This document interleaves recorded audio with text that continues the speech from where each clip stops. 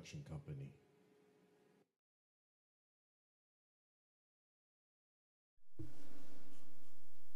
Praise the Lord, everybody. It's good to see you here in the studio. We thank you for coming. Most everyone in the studio has come from a long distance to be here, and we don't take that for granted. So thank you so much for being here with us. We salute each and every one of you that's joining us from your living rooms, your automobiles, your kitchens, wherever it is you might find yourself on this Sunday morning. We thank God for the time that you're giving us to speak something into your life. And as I said on Facebook earlier in the week, God has given me something to say, and I want to say it. The left may not like it. Shoot, some of the people on the right may not like it. Some people in the church may not like it.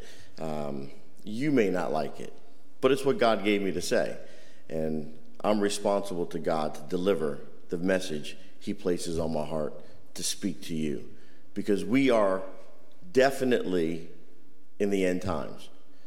I know we've been talking about this for a long time. For the entirety of my life, we've been in the end times, and we are in the end times now. But the end of the end times is a whole lot closer than many people are ready to accept. And I just want to impart something into your spirit today from the, I guess you can call it a title, Wake Up Church, America Needs You. Wake up, church. America needs you. This nation needs the church. This nation is tearing itself apart. This nation, which was founded upon the principles of the Word of God, has shifted and now stands upon the power of hate. Now, we understand that the power of hate does not eclipse the power of love, but right now in our culture, in our nation, hate is the predominant force that we're dealing with. And all of the side shoots that come from hate, bitterness and backbiting and rumors and deceit, all these things that are born out of this, what we're seeing is the introduction of the spirit of Hamas, not just in Israel with the terrorist government that's there, in Gaza that Israel is fighting, but the actual power behind that, the evil that exists behind that. And I want to talk to you about that today. A lot of people in the church aren't talking about this, especially in the black church. In our culture, we're still talking about houses, cars, lands, and suits, nice dresses, and having a whole bunch of money in our pocket. And while I don't deny that God does want to bless his people, the reality is not everyone that claims the name of Jesus Christ is going to live in a mansion on the hill. That's not why Jesus came. Jesus did not come render his life so that we can just live fat here, especially when this is all temporal. The goal of God is to restore us in relationship to him that we might live with him eternally in a city built specifically for us. And I want to talk to you today just about that. So I ask that you sit attentively, get your pens and papers ready, take some notes, go back over this, understand where we are in the history of the church and what is right before us, what is getting ready to eclipse us that I believe will happen within my lifetime. Now, I'm not telling you that God said it's going to happen in my lifetime. I'm just telling you from my understanding of Scripture, the things that I've seen, the things that I've heard, my study, my own, prayer time.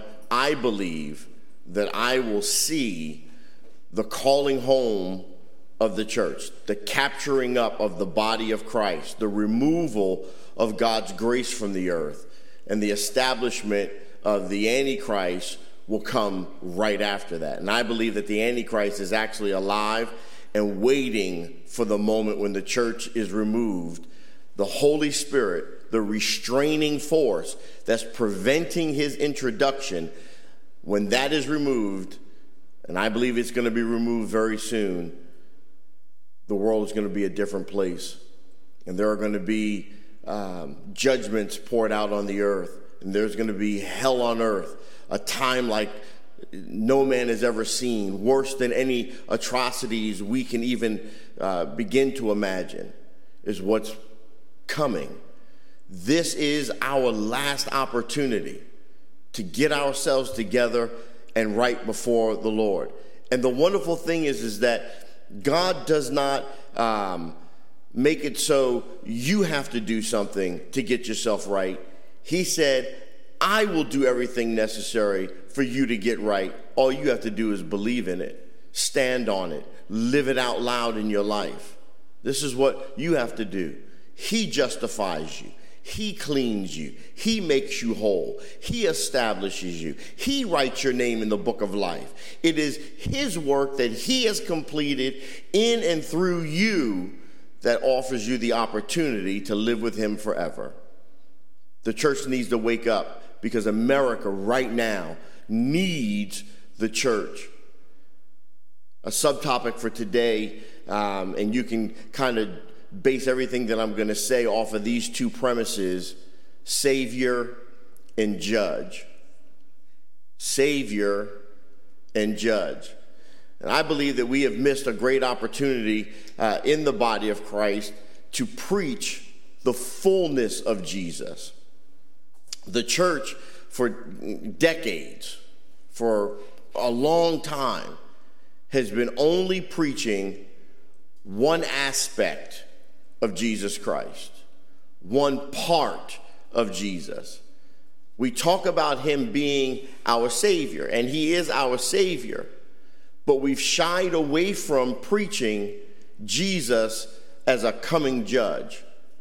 In the book of Matthew, in the 24th chapter, which will be one of the scriptures I will use today as a foundational text, when Jesus was asked about his return, he gave a very detailed answer, which, upon reflection, presents us with a very unique enigma. Jesus starts out saying in verse 4 and verse 5 that many impostors will appear, and goes on later to describe a very dangerous time filled with great sorrow in the earth, as wars and rumors of war will rule, where nation will rise against nation, kingdom against kingdom. In World War II, Korea, Vietnam, when nation rose against nation, we knew exactly where the enemy was and who the enemy was. But with the current climate of things, with the worldwide emergence of radical Islam, national borders have been rendered meaningless. In fact, we've transitioned to a more kingdom against kingdom scenario. And this means that terrorist cells, warriors from one kingdom, can exist right next door to you. In fact, the current director of the FBI just gave a briefing here this past week to the Congress, advising them of the danger that America sits in right now with the enactment of open borders, which has allowed thousands of terrorists, known terrorists, to enter this nation, and no one knows where they are. You see, our enemy is no longer just on some distant shore, but our enemy physically can be right next door in your very neighborhood. Every founding father of this great nation would turn over in their grave upon the realization that the freedom of religion, foundational to the tenets of our Constitution, have been perverted into freedom for those whose doctrine supports a movement determined to take over the world through murder and mayhem. And my understanding of the creation of this nation, according to what I've been taught, and the ruling principles by which this nation was framed, to our forefathers, freedom of religion was about freedom to worship Christ, not worship demons. Subverting the Constitution by accepting Sharia law anywhere in America would not be supportive of what our forefathers intended. And it would have sent previous generations into war themselves to protect the tenets of our Constitution. The magnitude of this kind of betrayal is really beyond the conception of previous generations, but now looms as a prominent plausibility. But what does Jesus have to say? Jesus goes on in Matthew 24 to say that offense and betrayal and animosity would rule. Then many false prophets would rise. Deception would grow dramatically. And lawlessness would not just be in remote places, but it would be everywhere. Now, verses 12 and 24 presents the enigma. Because when lawlessness abounds, the chief issue becomes injustice at every level. Now, I want you to hold on to that word injustice for a moment. But even in such injustice, the victorious declaration that is quoted in verse 14 rings out in stark contrast to what is being declared in previous statements and descriptions. It says this, Matthew 24, 12 through 14. And this gospel of the kingdom, this is verse 14, and this gospel of the kingdom will be preached in all the world as a witness to all the nations, and then the end will come. Now, the picture presented here is a very hostile environment in which a variety of different groups would like to kill the messengers of the kingdom, but the messengers cannot be stopped. As a matter of fact, if you're in your house with somebody, you ought to look over at them and ask them, are you a messenger? The message of the return of Jesus Christ will be preached in spite of all resistance, in spite of every effort that's exhausted to stop it. Now, this passage really imparts an absolute air of victory. Verse 14 is powerful in its declaration and is staunchly different from the descriptions of what transpires which precede the 14th verse. Because in the midst of great injustice against the agents of Christ, when this arises with an immutable voice, the anointing that enabled Jesus to walk through a crowd that was trying to kill him, trying to throw him off a cliff, that anointing, that power, that immutability it'll belong to the messengers. So are we ready to follow pioneers like Mordecai Ham? I know some of you might be thinking to yourself, well, who in the world is Mordecai Ham? Well, he was an American independent Baptist evangelist and possesses the fullness of Christ. In Revelations 22 and 11, we are told, he who is unjust, let him be unjust still. He who is filthy, let him be filthy still. He who is righteous, let him be righteous still. He who is holy, let him be holy still. Now, this is where you need to start taking notes, because the Greek word that's translated unjust is used as a word or defined as a word with the meaning to hurt, to damage, to harm, and it indicates a consistency of criminality. So unjust is then a good description because it describes a panorama of activity which nearly takes all justice from the earth. I know that in our culture, we've been screaming for justice for years, only to find ourselves coming up short in the system of justice for man. Now, the Greek word translated filthy it means and is defined as a constantly being morally impure, soiled, or permanently stained. It's the stain that tide can't get out. The Greek word righteous is defined as a word that means virtuous, to keep the divine law of God, to conform to the will of God, to embrace his biblical or his word standard. Holy is another Greek word that means to be separate from defilement by embracing moral purity and to represent the God who is righteousness. God is not righteous. He is what righteousness is. Still means the crystallization and development of character until one person perfectly reflects the God, big G, or even the little g God that they've chosen to serve. Because to whom you render your instruments, your bodily parts as servants, is who you serve regardless of what you decree from your mouth. There are many that declare they serve God, but their instruments are used as instruments of unrighteousness and therefore speak louder than their words in the representation that they serve not the God of righteousness, but the God of unrighteousness.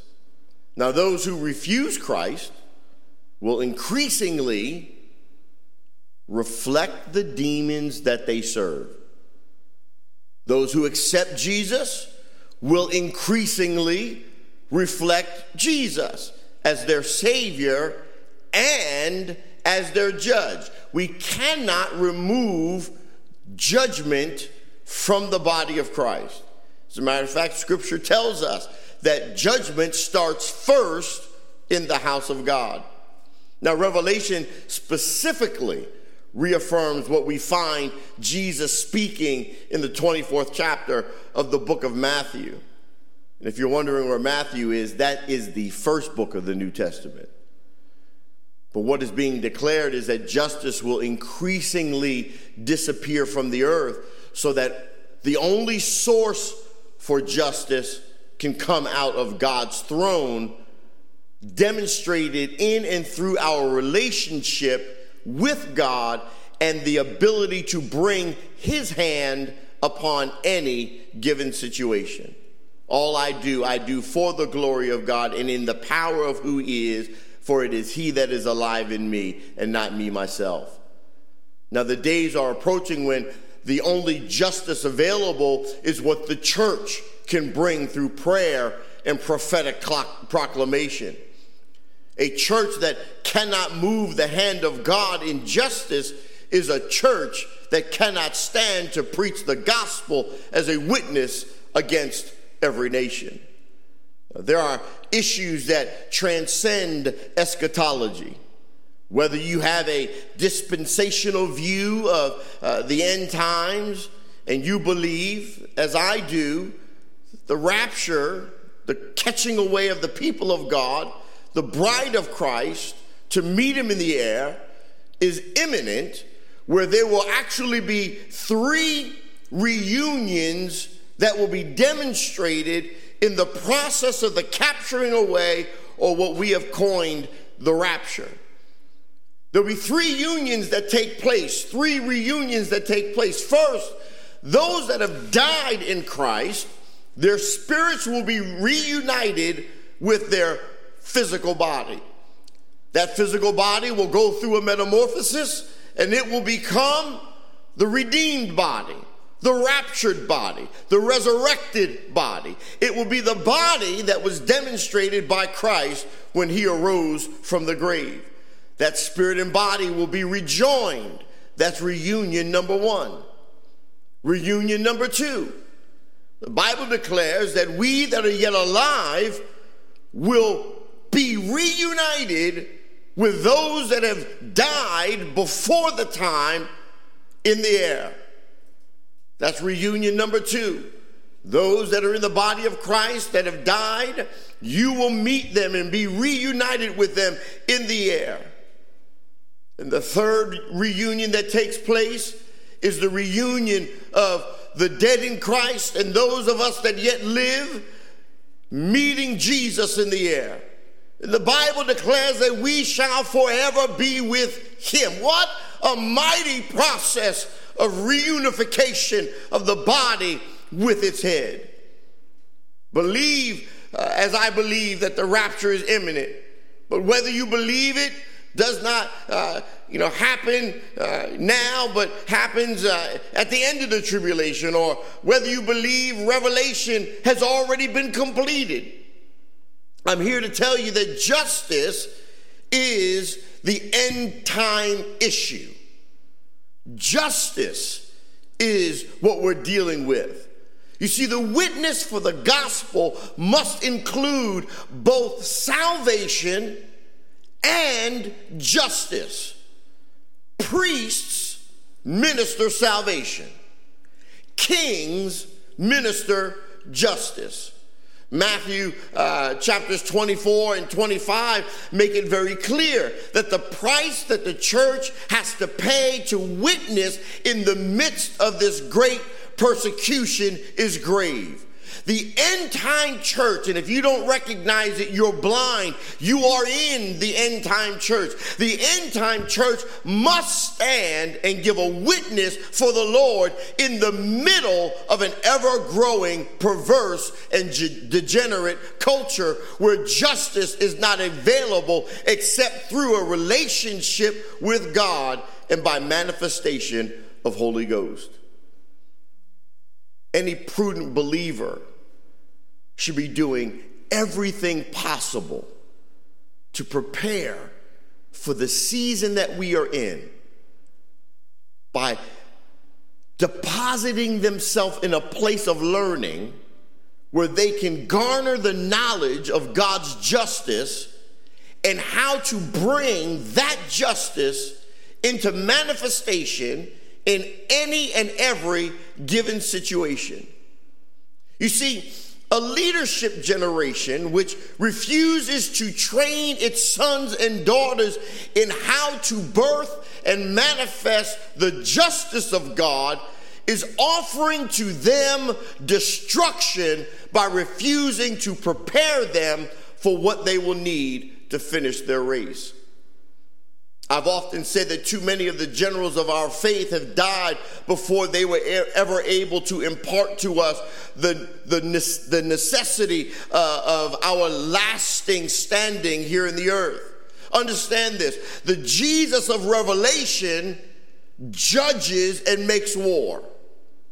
And unless we partner with him in judging and making war, we are actually working against him by enabling the enemy of our faith to continue destroying through ungodly vessels who, like Herod, need to be cut off.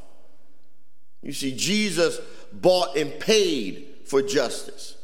He made justice accessible, and to not pursue it with our whole heart and our whole mind and our whole spirit would be spiritually immature of us. Let me get back to one of the champions of the faith that I introduced to you only moments ago, Mordecai Ham, that great Baptist evangelist. He understood covenant justice. The question that I have is, how did we lose it? How did we lose this covenant justice? You see, the God of justice wants to demonstrate who he is in the earth long before Jesus physically returns.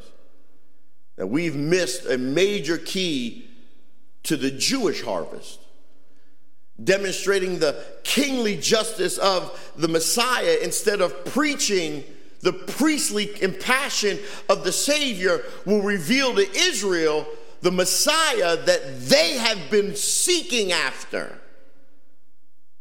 When the Jews see the Jesus of justice, I believe that it will catapult them into the kingdom of God. You see, they've been looking for this type of Jesus for several thousand years. And it's time that we prepare a generation for the ultimate harvest that is waning and introduce that harvest to both the Jesus we know as Savior and the Jesus that they are looking for as Judge. You see, the Jesus of Mordecai Ham needs to be introduced in America. And until we raise a generation to represent Jesus the Judge, we have not fulfilled our mission. Grace does not remove the judgeship of Jesus Christ. Jesus, according to his word, has made us kings through him.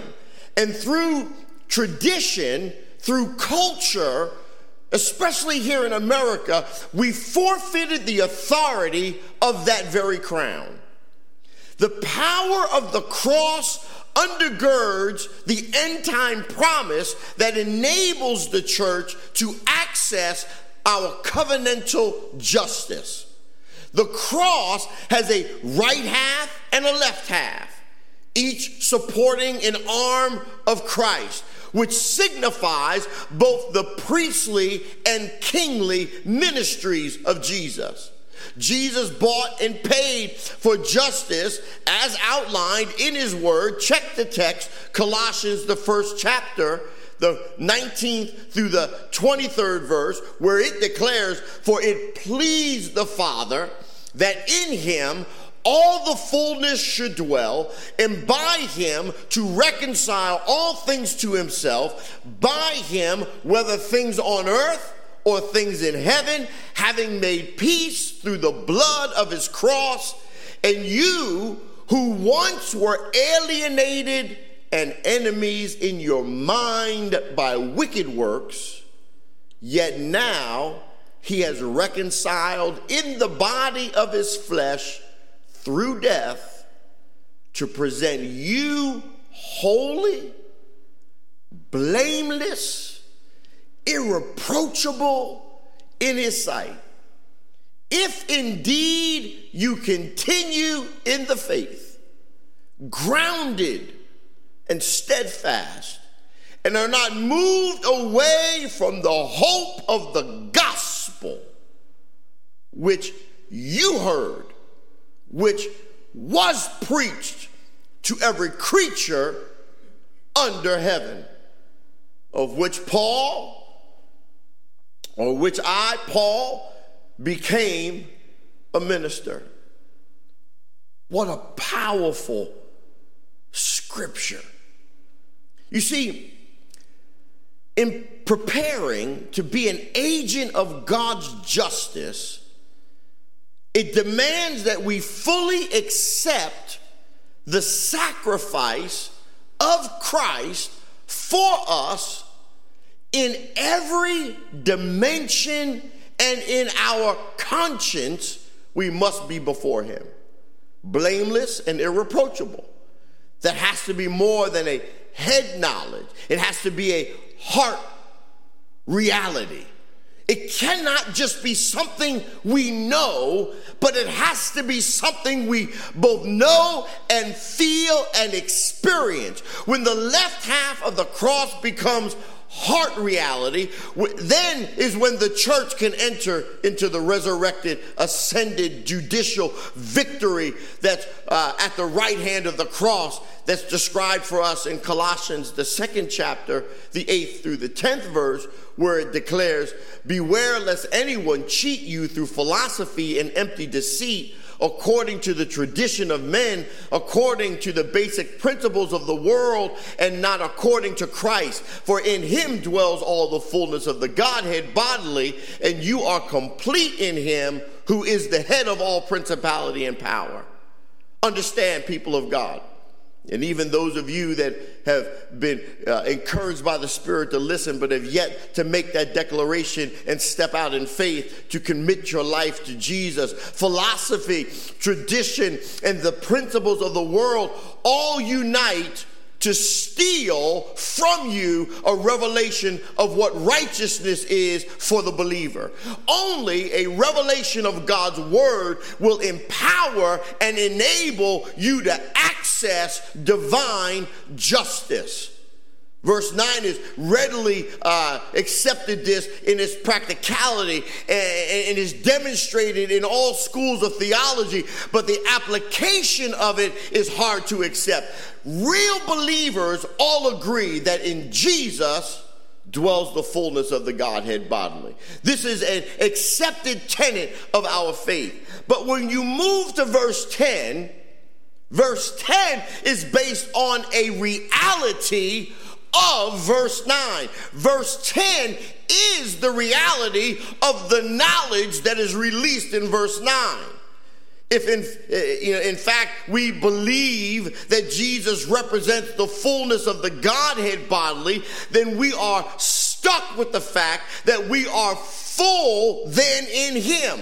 Now in the Greek, verse 9 says, for in him dwells all the pleroma. It dwells all of the pleroma of the Godhead. And verse 10 says, and we are pleroo in him.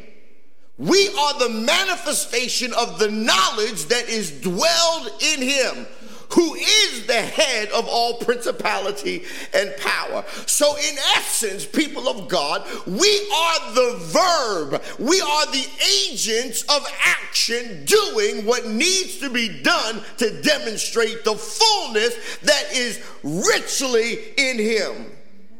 It is only when the left half of the cross becomes reality that the church can step up into the right half of authority and actually do what Scripture promises, such as things in Ephesians 3:10 through 12, which tells us to the intent that now the manifold wisdom of God might be made known by the church to the principalities and powers in the heavenly places according to the eternal purpose which he accomplished in Christ Jesus our Lord, in whom we have boldness and access with confidence through faith in him.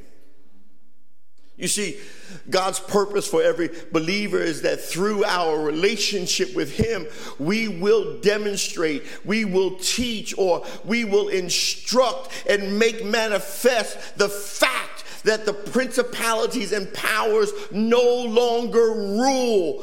God rules. And the byproduct of this judicial conflict is judgment. Now, there's no greater way for this conflict of good and evil to play out than the justice of God being manifested through the church.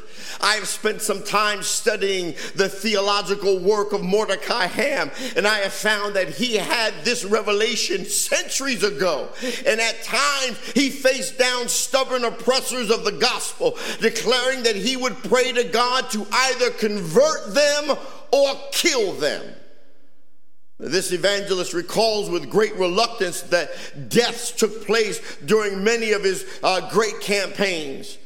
Ambulances would have come to carry bodies away from their services. Many people that openly fought Ham at meetings met with some form of violent death soon after. And it is time that we realize that God has a purpose for the end time church, and the purpose demands that we become agents of justice. You have been deputized, you have been authorized, you have been anointed, you have been appointed to bring justice into every place that you place your feet to tread. When the depth of the hate that we are seeing against the Jewish people, Christians must understand it's not just the Jews that they hate, but you are next on the hate agenda list. We are already seeing the inroads that are laid in media, in entertainment, and in politics. The Great Commission that we have received should empower us, just as Joshua was told that every place his foot would tread, God had given it to him. When I enter a home in my secular authority, I enter with the attitude that as long as I am here, whatever rules existed before my entrance, whatever access was allowed prior to my entrance has all come to a halt, because now I am the one that makes the rules. I am the one that sets the standard for what is to take place while I am yet here. I enter a home to restore order and to grant justice in the face of chaos and injustice. I am the calm that quiets the storm. The book of Ephesians outlines for the New Testament church that every place our foot treads, we can bring the justice of God. And it is time to train our generation in that very reality and ultimate divine purpose. There will rise a church without spot and wrinkle, without blemish, a victorious church who fully represents the Lord Jesus, dispensing both life and death according to what the culture requires. Joel 2:23 says that the Lord gave the former rain moderately, but the Hebrew word means according to what the ground required. The enemies of the cross today are so demonized that they are worthy of the full measure of God's justice. Proclaiming and decreeing it is an honor and a privilege given to the believer. This honor, the Bible declares, have all his saints. Psalm 149:9, check the text. In today's culture, Mordecai Ham would be very busy. We as the current New Testament church therefore need to get very busy doing the things that God has caused us to do. Too much has transpired. Too much is going on in our culture. People of God, we have to understand that we are in a time and in a nation, we are in a place where the power of the enemy is being demonstrated and poured out because he understands that his time is short. As every day passes, we're seeing more and more devastation, more and more destruction, more and more spirit of Hamas. Hamas meaning violence, but violence at a degree such as you've never seen before, where it even affects our political leaders, who then become afraid to take a stand upon the founding justice of this nation born in the power of God's word. Afraid of what might happen. Rather than being the deterrent, we've become the power that allows our enemies to do as they choose to do. People of God, when you look at scripture, you'll find that in the end time, America, this great and powerful nation, is not mentioned much. How that is played out, I am not quite sure. But I understand it does not have the impact in end time prophecy as one might think when you correlate what we think we are today, what we have been in the past to the world in this, as they call, great experiment of democracy. Something happens to this nation. People of God, I'm here to tell you that when a nation turns its back on God, God turns his back on that nation. Think not for a second. Look throughout the annals of human history and you will find that every great and conquering nation that comes up against God loses. I don't know what's going to happen to America, but I know that America is about to explode. There are things that are going on that our political leaders and governmental officials will not tell you. There are things, there's information, and there's witness reports, and there's all kinds of things that are being done behind the scenes that they won't tell you because they don't think that you can handle it. They keep it from you because they recognize that if this information were to get out, chaos would be uncontrollable. So they try to control the narrative. They play word games, and they build a false sense of hope and confidence in a nation that, if it does not get itself together, may not be a nation much longer. People of God, much is going to happen. The Bible declares that at one point in one day, God is going to release an angel who will destroy in one day 1/3 of the humans on the earth. The Bible declares that 1/3 of the stars in heaven will fall and scorch the earth. Is this what is waiting for this nation? Because this nation has turned its back upon the word of God. And what's worse, the Bible declares, and God watches his word, that those who bless Israel, those who bless the Jews will be blessed. But those who curse the Jews, those who seek to destroy the Jews, they too will be cursed. How can we as a nation declare that we are the greatest ally of Israel, yet not support them as we should? It is time for the church in America to wake up, get out of its slumber, because the end draws nigh. And if you want to be with Jesus, you must recognize who you are supposed to be in the power of his truth and his truth alone. People of God,